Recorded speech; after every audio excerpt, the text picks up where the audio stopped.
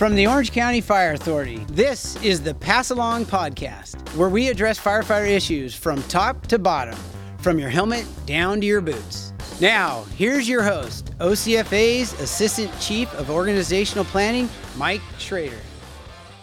All right, welcome back to OCFA's Pass Along Podcast. This week we'll be featuring part one of a two-part segment where we discuss OCFA's Cancer Prevention and Awareness Program with a panel discussion led by Fire Captain Jeff Hughes.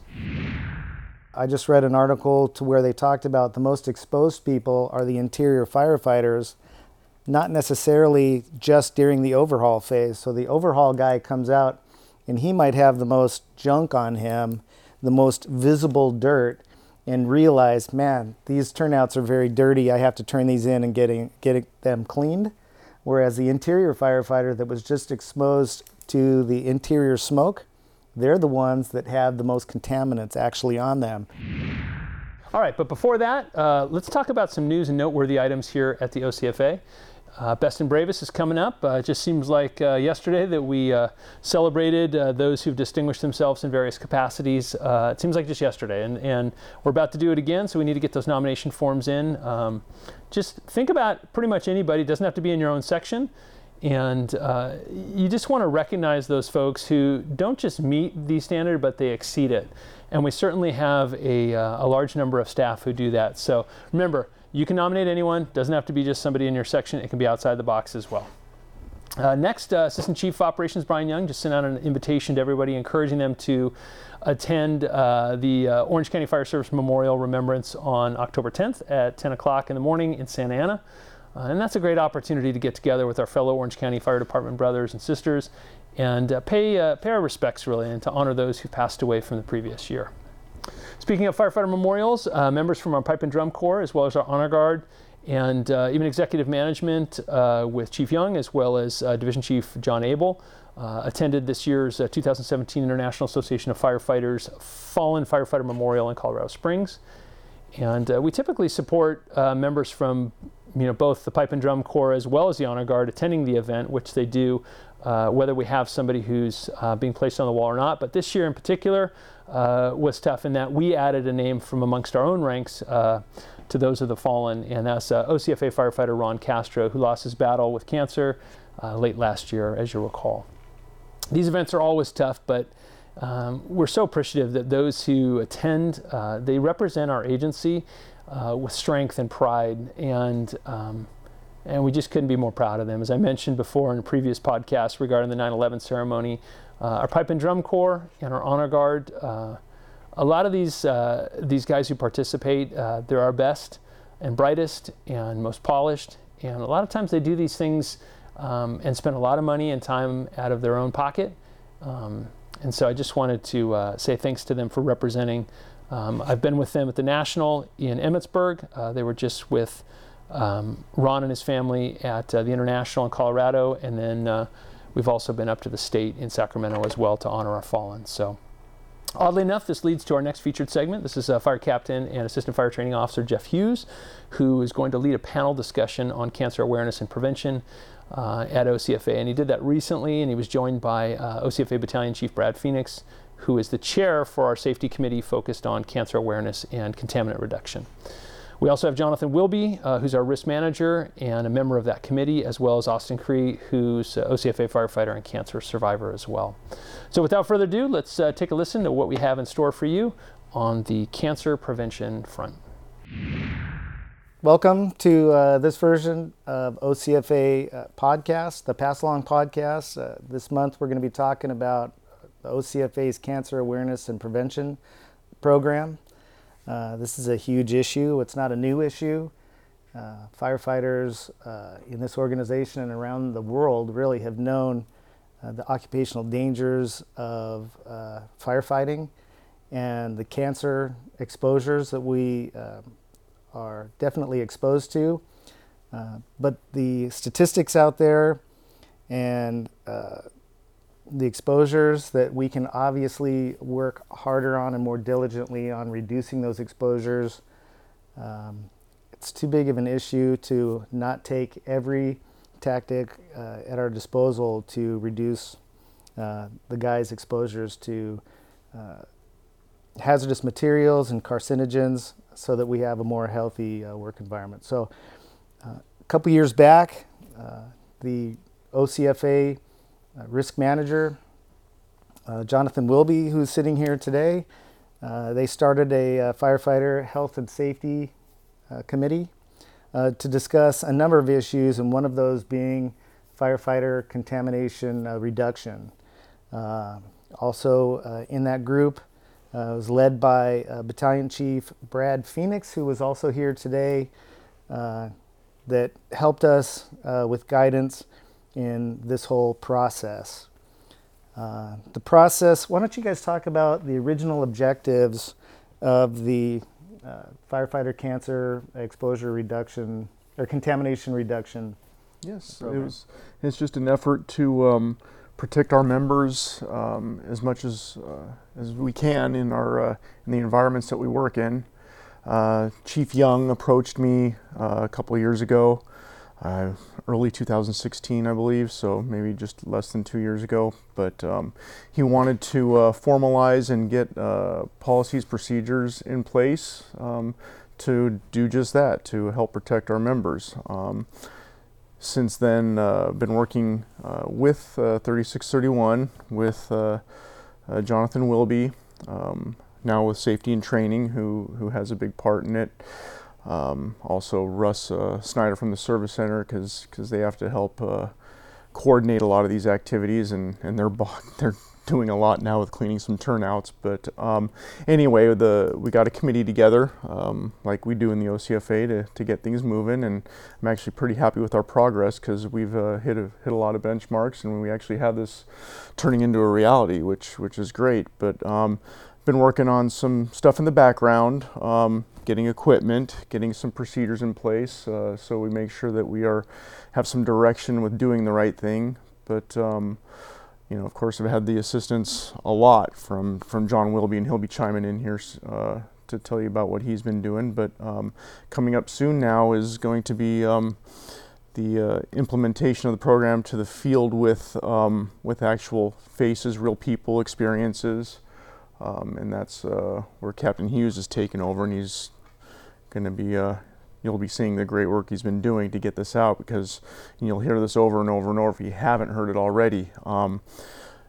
Yes, equipment, procedures, they're all there, but none of it works without a culture change, and this is real, and you'll be finding out more and more why it isn't just a big fake red light and for publicity. It's something that's for the benefit and health of our memberships, and hope to get everybody a nice long retirement and not have to go through what other people have gone through, learning from experience.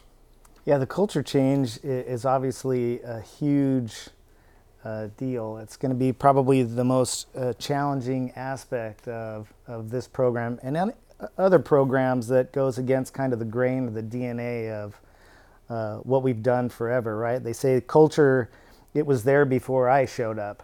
It's how we've always done things. And sometimes it's a mind shift that can't be changed from maybe showing people some stats or changing some SOPs and saying, this is the appropriate thing to do and this is how we're going to do it now. That doesn't change culture. And I know that the Safety and Health Committee, John Wilby and Chief Phoenix, worked pretty diligently on changing some SOPs. What were some of those SOPs that were being changed, that have been changed, or in process of being changed to work on this issue? The first thing that we did was the selection, care, and maintenance turnouts, which the big shiny object with that, associated with that, was the second set of turnouts that 2/3 of the organization has received. Now we're going to be sizing up the last third and getting those out around year's end. So somewhere end of this year, beginning of next year, everybody will have their second set of turnouts. That was the first one. That one actually took a long time to develop. Like I said, John Wilby may want to chime in because he was instrumental in it. But getting that in place with the decon and getting getting your second set of turnouts in service when you need to, and then getting the first set cleaned, so you're not carrying around those contaminants and exposing yourself to what you just brought back from the last incident. The second one that we did was quite long, but there's lots of reasons for that. It was respiratory protection policy, and the most notable thing that came out of that is now through overhaul, we have mandatory SCBA use. So the people who have been on scene and are working, and yes, they're tired. In past practice, people have taken off their BAs, and I get it. I understand why. But as you do that, you're exposing yourself to airborne contaminants, and there's a lot out there. And Captain Hughes will be highlighting some of those maybe in this podcast, or at least in his upcoming months of presentations to the field. You know, Brad, when it comes to the exposures, I think the kind of misconception that's been out there in firefighting for so long is that if you don't see anything, you don't smell anything, that there isn't an exposure there. And study after study that's been done to really characterize what's in the overhaul environment just keeps coming back, that there's, because of the synthetic materials in furniture and just in the interiors of these homes and what the homes are made out of, that there's just more and more that you don't see, you don't smell. It's so small that you don't even see it with the human eye. You really have to measure it in a laboratory to even know it's there, but that's the type of stuff that's killing people. So when you talk about the cultural change, it's things like that we have to get people to recognize those things and just be diligent about thinking about the long-term effects, and that, yeah, you can get some short-term comfort by getting a BA off your back as quickly as possible, but it's really looking at the big picture and looking at the chronic exposure for 30 years that you're trying to avoid, so you avoid cancer and you can enjoy that retirement that is the cultural change we need to get to. Definitely. You talk about the exposures, the exposures that we are getting on these fire scenes oftentimes aren't seen by dirt. They don't show themselves the same way. I just read an article to where they talked about the most exposed people are the interior firefighters, not necessarily just during the overhaul phase. So the overhaul guy comes out and he might have the most junk on him, the most visible dirt, and realize, man, these turnouts are very dirty. I have to turn these in and get them cleaned. Whereas the interior firefighter that was just exposed to the interior smoke, they're the ones that have the most contaminants actually on them. You can't see it, just like you said. That's why definitely we're going to talk about that in the program, that the goal is to get those guys cleaned up, not just on scene by doing a gross decon when they come out of the building, but to also use the goal of shower within an hour, right? Or even as soon as possible. That 1 hour is just a guideline that we'd like to shoot for, and oftentimes it might not be feasible every time, but that certainly should be in the forefront of our minds to get that junk off of our people for sure. That includes the baby wipes that are coming down the pipe. They've been out there for a while with the safety officers and the battalion chiefs, and the department definitely has stepped up their game, and we're working on making those available for every emergency piece of equipment so that they're more available to be utilized in the appropriate way, which is wiping your face and your neck, your armpits, and maybe even your groin, since that is one of the most permeable skin is like that, the angle of your neck and your jaw and other areas that you can get a serious exposure from that. Speaking of that, we also have Austin Krie here, who is a firefighter cancer survivor. And anyway, Austin, welcome. And why don't you tell us about your story? Well, I'm really excited to be able to share my story and to bring a personal touch to this discussion. I had less than a year on in the fire service when I got diagnosed with testicular cancer. After being diagnosed and doing my homework, I found that testicular is the most common form of cancer to affect firefighters. We're at just over 2% more of a risk, greater risk in the general public for testicular cancer. So I was on the job here with OCFA for 8 weeks in the academy when I started noticing some symptoms. Initially went to a doctor who gave me a false sense of hope, assuring me that it wasn't that big of a problem. So I went on a period of 6 weeks thinking that it was going to go away. Followed up with seeing a specialist who diagnosed me that day with testicular cancer, and I was 12 hours later in the surgery room having an operation. So thankfully, I am 22 months since that surgery, and the cancer has not relapsed. Surgery corrected it, and it was a combination of early diagnosis and working with the right people as fast as possible. So something that I'm excited to work with this organization and with this group is just to bring my story to it, and then also to encourage and direct people to take the preventative actions, but then also when you start thinking that you have a problem, to seek help as fast as possible, because with cancer, time is everything. You know, tagging into that, Austin, the WeFit program, the Wellness Fitness program, just came back under risk management from EMS in July. And what you said about early detection is so on point. And that's one of the reasons for the physicals in the WeFit program, is to detect all of these different health issues that a firefighter can have as early as possible, so that you have a better chance of beating whatever it is. And over the years, over the last 10 years, the participation rate in the WeFit program and in those semi-annual physicals has been decreasing. And I just think it's so important that people in the field go to those physicals, participate in the WeFit program, and understand that the WeFit program physical is a physical designed for firefighters. It's designed to detect the type of issues that firefighters have. So even if you're getting physicals away from the WeFit program on your own, the physicals your doctor may be doing may not be all-encompassing as far as the type of health issues that you may have. So that's really one of the benefits of the program, and it's there for the membership. So take advantage of it and participate in it is my message, my shameless plug. That's so important that actually there's a huge value in just having that one-on-one FaceTime with a doctor anyway. Remember, it's a confidential, non-punitive benefit for the guys to get checked, because that early detection can literally save your life. There has been a number of folks that have had with a wide ranging of issues, from cardiac problems that were found, discovered, life saved. Cancer discoveries, lives are saved. And so I don't understand the low turnout for those things, whereas other departments don't actually do that on duty.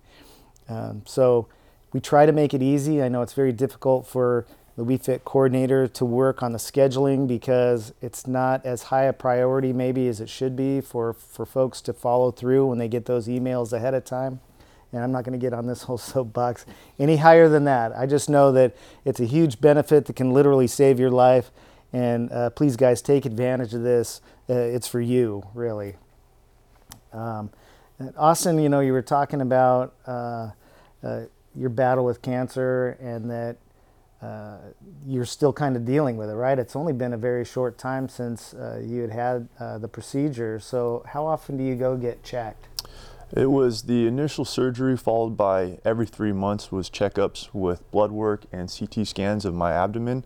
The testicular cancer follows a pretty predictive path of upward travel if it was to get into the lymphatic system. So they would check me every 3 months for that first year. Second year increased to 4-month intervals. And now that I'm beginning the year 3 treatment, it'll be every 6 months. And then once I hit year 4, it'll be annually for the rest of my life. So it's one of those things where, kind of to tie back in about the WeFit thing, it's kind of a similar process of blood work and CT scans. If you were to take that WeFit opportunity, that could potentially catch something before it becomes a problem. So it's important to, like a wildland fire, to try to design your box around the fire and contain it rather than letting it jump your line. With the CT and the blood work, that's exactly what we're trying to do with my cancer.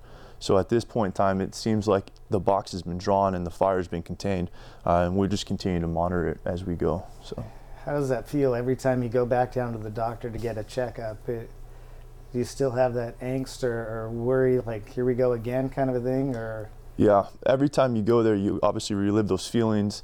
That first day when I sat down with that doctor in October 2015, when he looked me square in the eye and said that you had cancer, something that you never are prepared to hear.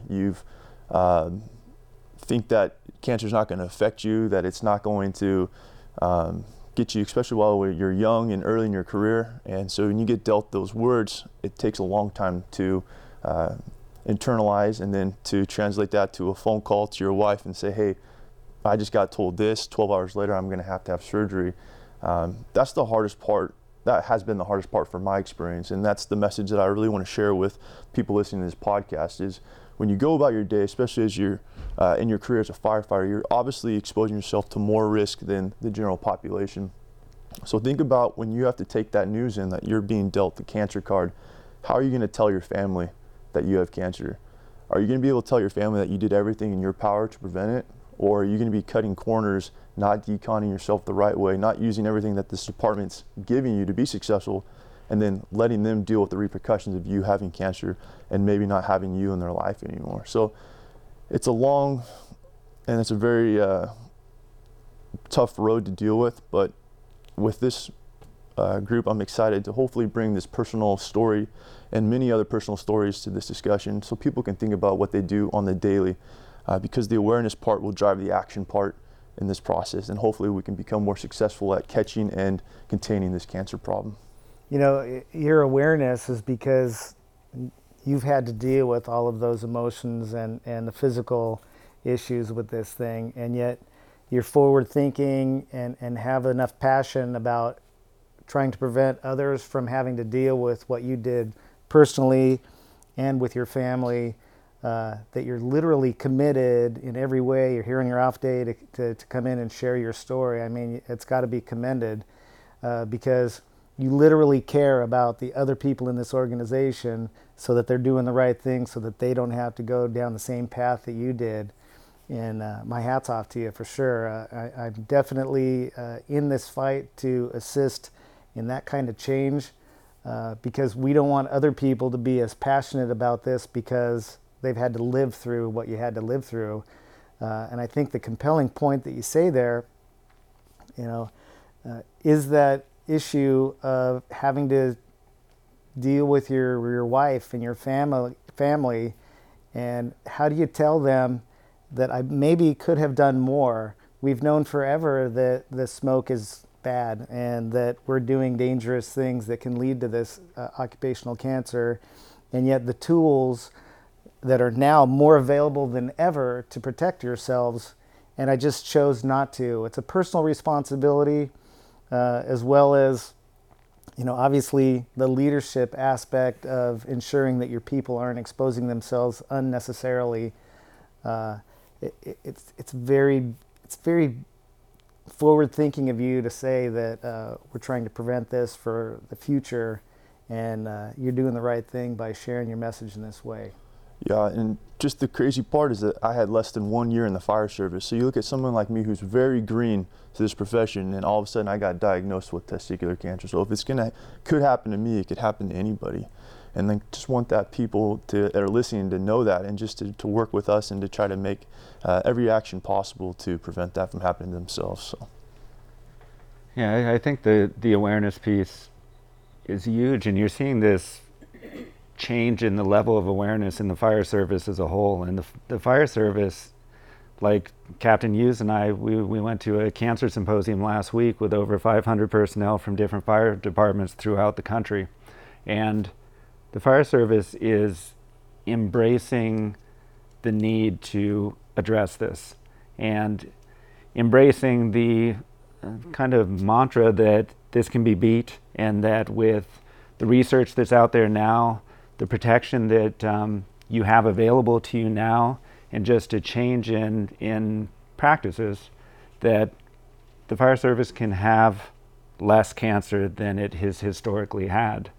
And I just think it's really powerful to see this movement in the fire service on some historical health issues that they're really addressing and believe that they can beat. And I agree that I really think that a large portion of occupational cancer can be prevented by doing the right things.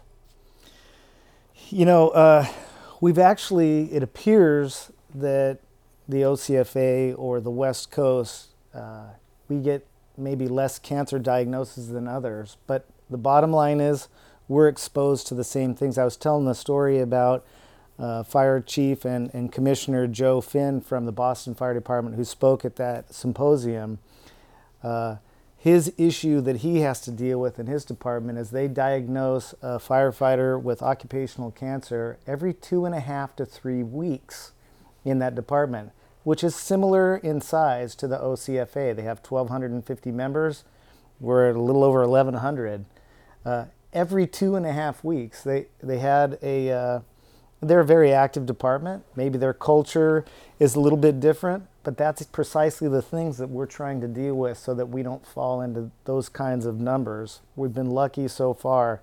Lucky, I say lucky for somebody who has not had cancer, but certainly we're trying to do everything in our power to prevent those from occurring in the future. I told the story of the fire that Joe Finn had talked about in 2014 in Boston. It was a huge fire with 200 firefighters on scene. 2014, so it's 3 years ago, and 50 of the members that were on that fire have cancer currently. So you tell these stories, and whether statistics have an impact on you or not, or that's Boston and this is OCFA and it's not the same. Hey guys, it is the same. If you don't think that the same contaminants, that whatever that was on that fire was because that was in Boston, look around you and look at our service area and what we have. The amount of infrastructure and industry that we have in our organization, the potential is there. And if we aren't on point and doing the right things with our personal decon and exposure control measures, that can be us. And we want to make sure that we're doing the right thing and giving everybody the right tools to prepare for that, so that we're not dealing with having to speak with large groups of people about the exposures that slip through our fingers, and now a ton of our people are sick. We're just trying to do the right thing there for sure. I know fire engineer Woody Woodcock from Boston, they were or actually San Antonio Fire Department. One of the sayings that they had at that symposium was, just before he died of cancer, he told his wife, if I had known, I would have done everything different. And yet we know it's incumbent on us to do everything in our power to head this off. And the department is absolutely behind us on this thing. You know, how many meetings or how much discussion did it take the board to write a check for a second set of turnouts? It was one meeting. One meeting, $2.5 million check. This needs to be done. And with that, we have a second hood and a second set of gloves as well, right? Because your gloves are one of the most exposed pieces of equipment we have as well, too. So. And I said one meeting, and there's been a foundation laid for this with a labor group and with members in the organization. So it was more than just one meeting, but as far as the official channels, it was one meeting, and we've gotten all the support throughout the entire process so far. I don't see that changing either. Fantastic. I had taken a class back east on firefighter safety, and cancer kept coming up as this big issue along with behavioral health. And so when I came back, even though it wasn't on my radar organizationally, there was definitely already work that was in process here with the OCFA. With the behavioral health thing, you know, we just made a quick poster, you know, which was something that was at least out there, but it wasn't like earth-shattering, you know, culture-changing stuff by any means. It was just a step. I had a cancer program that I kind of put together, and I wanted to share with, you know, I hate to say Target Solutions because I know that's kind of a negative thing in the department right now, but the idea was I didn't know how to share my message, and in the process of figuring out how to deliver this message and the importance of cancer awareness and prevention, I had a phone call from our union president, Barrick Hunter, who had some friends from the city of San Diego fire and rescue department who had a cancer program. They said, before you send out anything on cancer, which I'd spent a bunch of time on this thing, which really was based on stats and what we can do to kind of protect ourselves, but it was literally just one guy's idea about what we need to do. That's a different story altogether about one guy's idea of how this could be fixed, right? And he said, before you send this thing out, you got to listen to these guys talk. And so I put it on hold for 2 or 3 weeks. I went and heard firefighter Curtis Bennett and George Duardo speak and give their cancer awareness and prevention program information. And I was floored because they have definitely bought into this thing in every way, in every level of the organization, to where they are working on that culture change with, they have a cool video, they have a PowerPoint thing. He literally goes out to every station and delivers this message face to face with everybody in the organization. And that, to me, the light came on over my head and said, regardless of our policies and things that are coming down the pipe for that culture change, we need to do that, right? It's part of our health and safety. There's training involved as well. I'm thinking, right? I'm in training, I'm a safety officer. We need to do this, and I'm certainly going to help out with this wherever I can. And fortunately, we had folks like the risk manager and the strategic services chief that was already kind of elbow deep in this problem and already working on SOPs and other things to help fix this. And I was luckily able to get involved in that way, to where beginning in April, we're going to start rolling this out at the battalion level and kind of sharing our story, our video, our program that talks a lot about the statistics that are out there. Did I say April? Yes. I meant October. Okay. Because October is coming right up, and I've already scheduled the stuff beginning in October. So, so that's coming right up. You know, the firefighter cancer exposure is it is significant. At that symposium, they talked about some of the stats are that the nation's population, about 22% of folks will get cancer. And firefighters, if you're a professional firefighter, that number is up to about 68%. So if you're sitting in a room and you look to the left to you and you look to the right of you, 2 of you guys at some point in your lives are going to get cancer. And 1 of you is not going to make it because of that cancer. So to me, that was an eye-opening piece to where you know, we're okay oftentimes with the fact that this job can shorten our lives. And I think culturally, there's oftentimes that people believe that if I die from an occupational issue, right, it's, you know, I'm in a burning building, you know, I'm in the most dangerous area that I could be in, and the building collapses, or I get lost, or I run out of air, all these terrible things that we really train and are very disciplined in ensuring that that doesn't happen.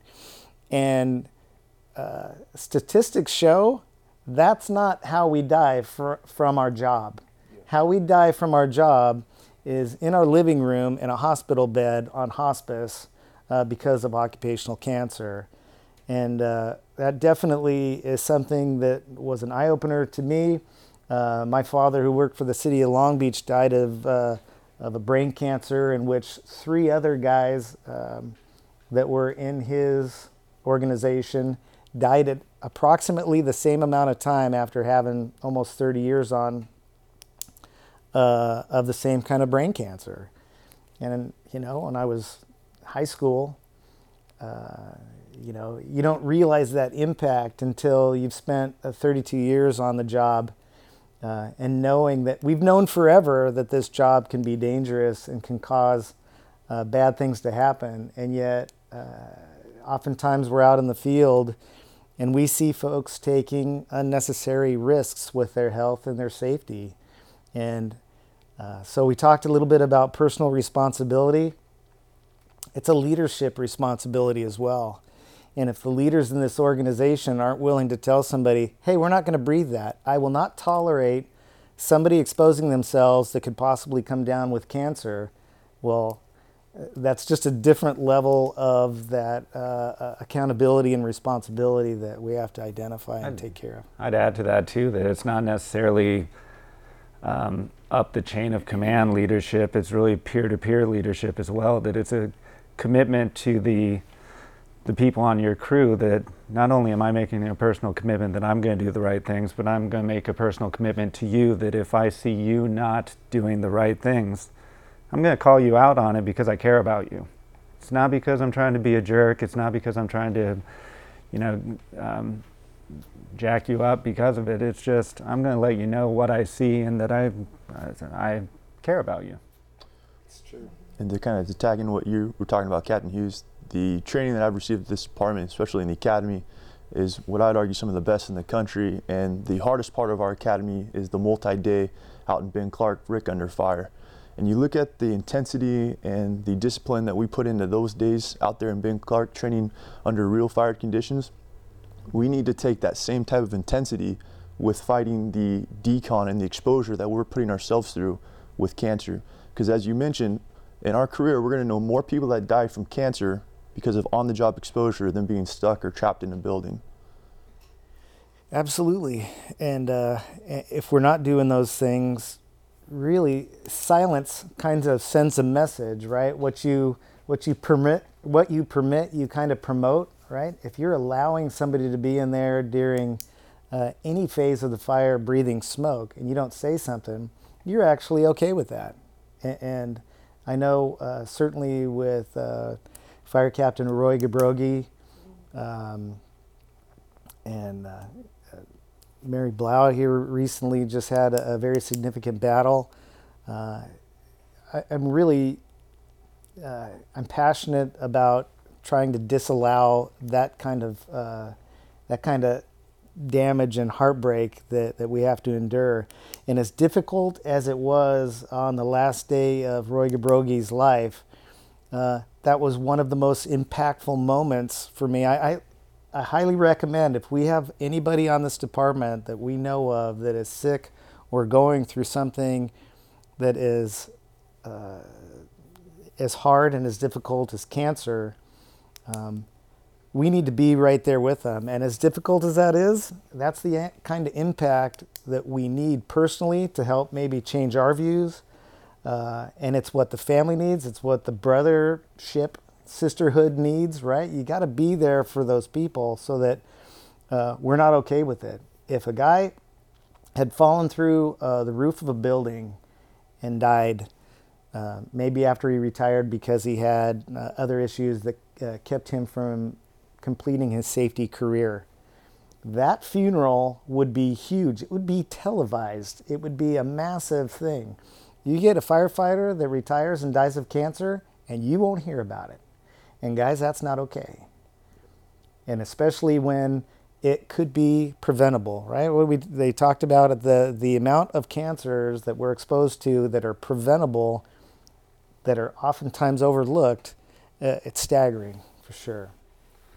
So, yeah, bringing it back locally, you talked about Boston's experience. You talked about nationally, just national statistics. The Orange County Fire Authority has about 16 cancer workers' compensation claims per year. So I just wanted to add a little perspective as far as our agency itself. A lot of those are skin cancers and abnormalities and things like that. And that's why you see out in the stations sunscreen dispensers in every station. And those are there to prevent those things. And again, it takes some change in behavior and diligence to actually use the tools that are being provided to you. Also here at headquarters, all the different departments that have employees that work in outdoor environments like community risk reduction, property management, fleet. We have sunscreen dispensers there as well, down in the WeFit gym. So that directly comes from what we see in workers' compensation as far as skin cancer claims. Amazing. You touched on the presumptive legislation that's out there in the labor code. I think it's a misconception for folks to believe that because they are a firefighter and they have that shield over their heart, that presumption is going to cover them under any cardiac condition or any cancer condition. And the presumptive laws are rebuttable, and they are vigorously looked at so that the appropriate actions are taken. And so the presumptions don't last forever after you retire. The latency period for many cancers are 5 to 15 years. And if you have this chronic accumulation of exposures, and maybe you're 50 when the trigger occurs, you could be 65 before you're ever diagnosed. Or if you're diagnosed the same time while you're still on the job, just because you're a firefighter, it's not presumed that that's occupational in nature. So we have to do everything that we can, just like we've been speaking about for the last 5 minutes, is that the presumption is rebuttable, right? And so if you chew tobacco, or if you're obese, if you're having problems in other ways with maybe sleep apnea, things that can lead down that path, we need to do our best to be occupationally ready, period. Not just for cancer, not for cardiac, but for the occupation of being a firefighter. And so know that the presumption isn't an automatic slam dunk, I'm covered because I'm a firefighter. And that's something that blew my mind at the cancer symposium, is one of the speakers got up there and she talked about how firefighters are less likely than the general population to smoke. They're more likely than the general population to chew tobacco and also the smokeless tobacco.